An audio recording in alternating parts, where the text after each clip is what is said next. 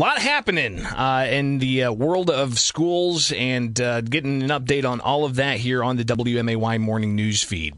Again, now 8:11. I'm Greg Bishop. Thanks for hanging out, and we're now connected with Jennifer Gill. She's the superintendent of Springfield School District 186. Superintendent, thanks for taking time with us this morning. I guess let's get the latest, your reaction, what the CDC guidance issued Friday means, what it means that IDPH released guidance as well, reflecting what the CDC had, and the Illinois State Board of Education ultimately laying it all out there. What's it mean for students returning back even as soon as, later on this month for that balanced schedule? Thanks for taking time this morning. How are you? Yes, we received the information late Friday, and that, CDC came out about midday with their articles and news feeds, and then shortly followed after that ISBE stating that they were going to adopt what the CDC had recommended in full after they spoke with IDPH. So we do seem to have some guidance to dig through this week and get ready for school, but we do welcome back our balanced calendar schools within the week, and we, not within this week, but next week, and then we will open up registration for all students beginning on the 19th of July, and we'll have registration in person then in August. So we're excited to have our students returning. That's what the guidance stated, is that we will return to in-person learning this year. Which is something that we haven't seen since the beginning of COVID-19. I think it was sometime in early April whenever that ultimately led to schools having remote only. And we saw this happen across the state. A lot of schools, even though for the fall semester some in-person education was allowed, a lot of school districts across the state had only remote learning. There were some options here locally, including in Springfield schools, where it was part-time in, part-time out, remote learning, and so on. But with these new guidelines, are these mandates now, or is it more up to local districts to determine which layer of mitigation they're able to implement? The way that I read it is that the state board, who governs our public education, is asking all students to return to school. Not asking, but kind of, it's just going back to school as normal, the way it is supposed to be. So that is the way we are operating in District 186. There will be some caveats. For instance, if a child does become exposed and need to quarantine or have to go into isolation because they were in close contact with somebody with COVID-19, that there will be some opportunity for small segments of remote learning so kids can keep up if they are out for those 10 days where it may not be 10 full school days, but 10 calendar days where they have to remain quarantined. So those are the things that we're going to need to, now that we know them, we are going to be able to meet with our union, make sure that we are understanding on what's expected of teachers, and then make sure that we clearly communicate with parents within the next few weeks about what the regular balanced calendar schools might be a little different. We're going to need to get some guidance out to them, but unfortunately they start with this guidance coming out 2 weeks later.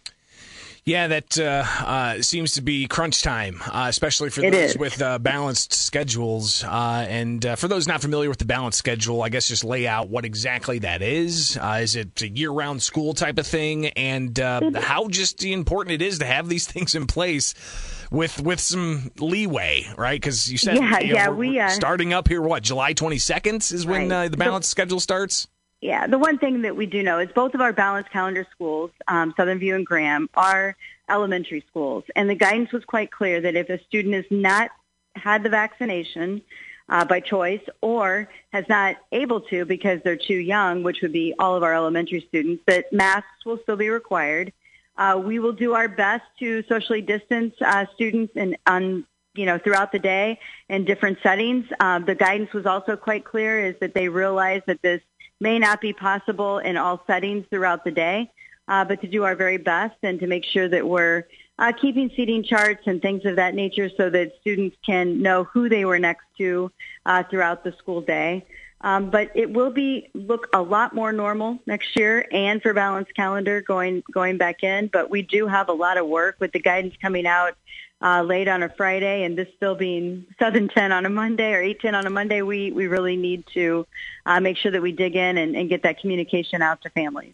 So the mask issue, I think, is where you're probably going to see some controversy, some discussion, some debate about is this a hard and fast mandate, or is this a recommendation? And how do we judge the language that the CDC uses or that ISB or IDPH is using? Over the weekend, of course, many of the superintendents were talking and making sure that we understood what guidance was out in front of us. It is still a little vague on those who can get vaccinated and choose not to. It's clear to me in the guidance that they're asked to wear a mask. Now, whether that's a mandate or a sort of up to your own personal discretion, if you're the one that's not vaccinated, you might be the most susceptible to the virus. So we would think a mask might be a good idea for you. But we are going to dig into that guidance today, see if we get any more clarification from State Board. They were, of course, scrambling on Friday afternoon as well to react and get at least an initial statement out to us that they were going to adopt the CDC recommendations in full. So once again, this is all uncharted territory, as it has been for the last year and a half. So we really just want to make sure that we dig into the guidance today, seek legal counsel, seek information from State Board, and then make sure we get that important communication out to parents. Springfield Superintendent Jennifer Gill joining us here on the WMAY Morning News feed at 8:18, and at least here at the Riverton studio, it is pouring. Likely you are driving through some rain on your way to work this morning. Superintendent, last time we had talked, it was about the lack of really clear guidance, and I think you shared with us kind of this idea of we're seeming to focus more on these public health mitigations rather than on education. Let's touch on that education side of things. How much work is there now for teachers, for parents, and for students who may have seen substantial learning loss or even just a little bit of learning loss over the past year and a half? Talk about the focus moving forward now as we get back to full in-person education and how we combat some of that learning loss. We have really been looking at this from an opportunity loss. They've had opportunities that they've missed to be together with learning with other students, to talk with their peers on a regular, everyday basis, to enjoy the things that school brings that are the extras and the extracurriculars. But we are very concerned about understanding where students are in their learning and making sure that we design our learning practices to meet their needs. I, have 100% confidence in my teachers to do that every year. All students come in at a different place, and they're able to assess and make sure they understand where that student is and design a learning path so that they can be the most successful that they can be. But we will have probably what we call a kind of a recovery phase here at the beginning of the year, where students are making sure that they're caught up with their learning from last year before we dive into new material that we normally would at their current grade level or in their courses. So it will be a challenge for all. But I also know that many students did quite well during remote learning and made a lot of gains during that time. I can't thank the parents enough who restructured their lives to help out with that learning, and the teachers who really had to shift and do things differently. I think that it was a success to some degree. It's the students who didn't partake and didn't come to the table that we're going to have to be there and support and really surround for their next steps. Springfield School Superintendent Jennifer Gill here on the WMAY Morning News feed. And then lastly here, last week, our newsroom was reporting some about vaccine requirements, or not necessarily requirements, but asking parents to divulge whether or not their child over the age of 12 has received a COVID-19 vaccine. Can you unpack that a bit for us? What's behind this, and what are parents expected? Right. So some of it is just lack of knowledge on our part about who's vaccinated and who's not. When these types of guidelines come out from CDC, and they're along those lines of if you're vaccinated, you do this. If you're not, you don't. But in an organization like mine, where you're dealing with young children and also adults across the system, as well as middle and high school students, everybody's on a different path with that. We know none of the elementary students have been vaccinated, so we can kind of go with one set of protocols for that. But in middle and high school, when that line is down the middle of who's been vaccinated and who hasn't, and we don't know that information, then that puts us behind the 8 ball a bit. So, for instance, if there is a positive case in a school, the students who have been vaccinated do not have to do the quarantine. So we need to know which students are and which students aren't as we communicate with their families. And it's just going to be a lot if every time we have to call and ask again.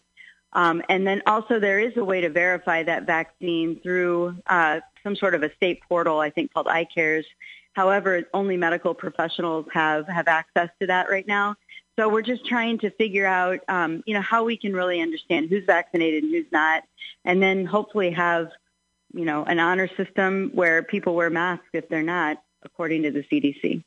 And how do you, and we've already heard some parent groups raise these concerns about possible discrimination, right? I mean, we don't want to, because somebody may have an old shirt, from 20 years ago their parents handed down to them. We don't want to discriminate against them for any socioeconomic position they may be in. We don't want to have bullying or anything along those lines for any other instance of, if it's somebody's skin color or somebody's orientation or whatever it may be. Right. How do we balance this idea of I hate to use the word, but segregating vaccinated kids from unvaccinated kids just by the mask itself? It's a huge issue that I think we're all going to face in education across the country with rules like this coming out, because it's not really a case of the haves and the have-nots, but it's a choice. People can make that choice whether to get vaccinated or not. It is not a mandated vaccine. So with that being said, there really can't be any, discipline towards that end. This is just something about talking with people about making that choice for us and for themselves so that they don't spread this virus or get sick themselves. We don't want to see anybody come down with this virus and have a negative reaction to it. So we're just very also a little bit concerned, I think, on the educator side. I don't think there's any question to that.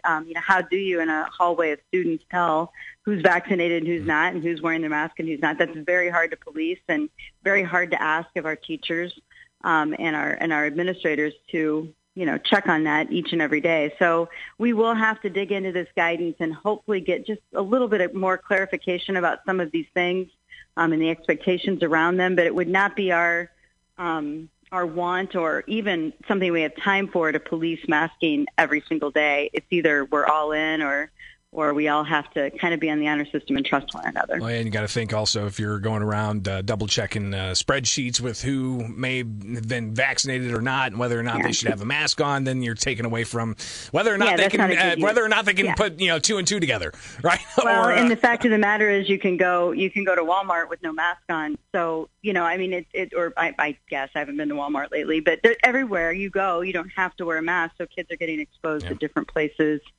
So it is a very hard thing for us to deal with, but we understand why it's out there, why they're saying the rules, but it makes it very hard for a school to manage all that. Springfield School Superintendent Jennifer Gill, greatly appreciate it. I think we'll likely talk about this and other issues again in the near future, so thanks for taking the time with us here on I think this will be Newsfeed. developing over time here for sure. Have a great day.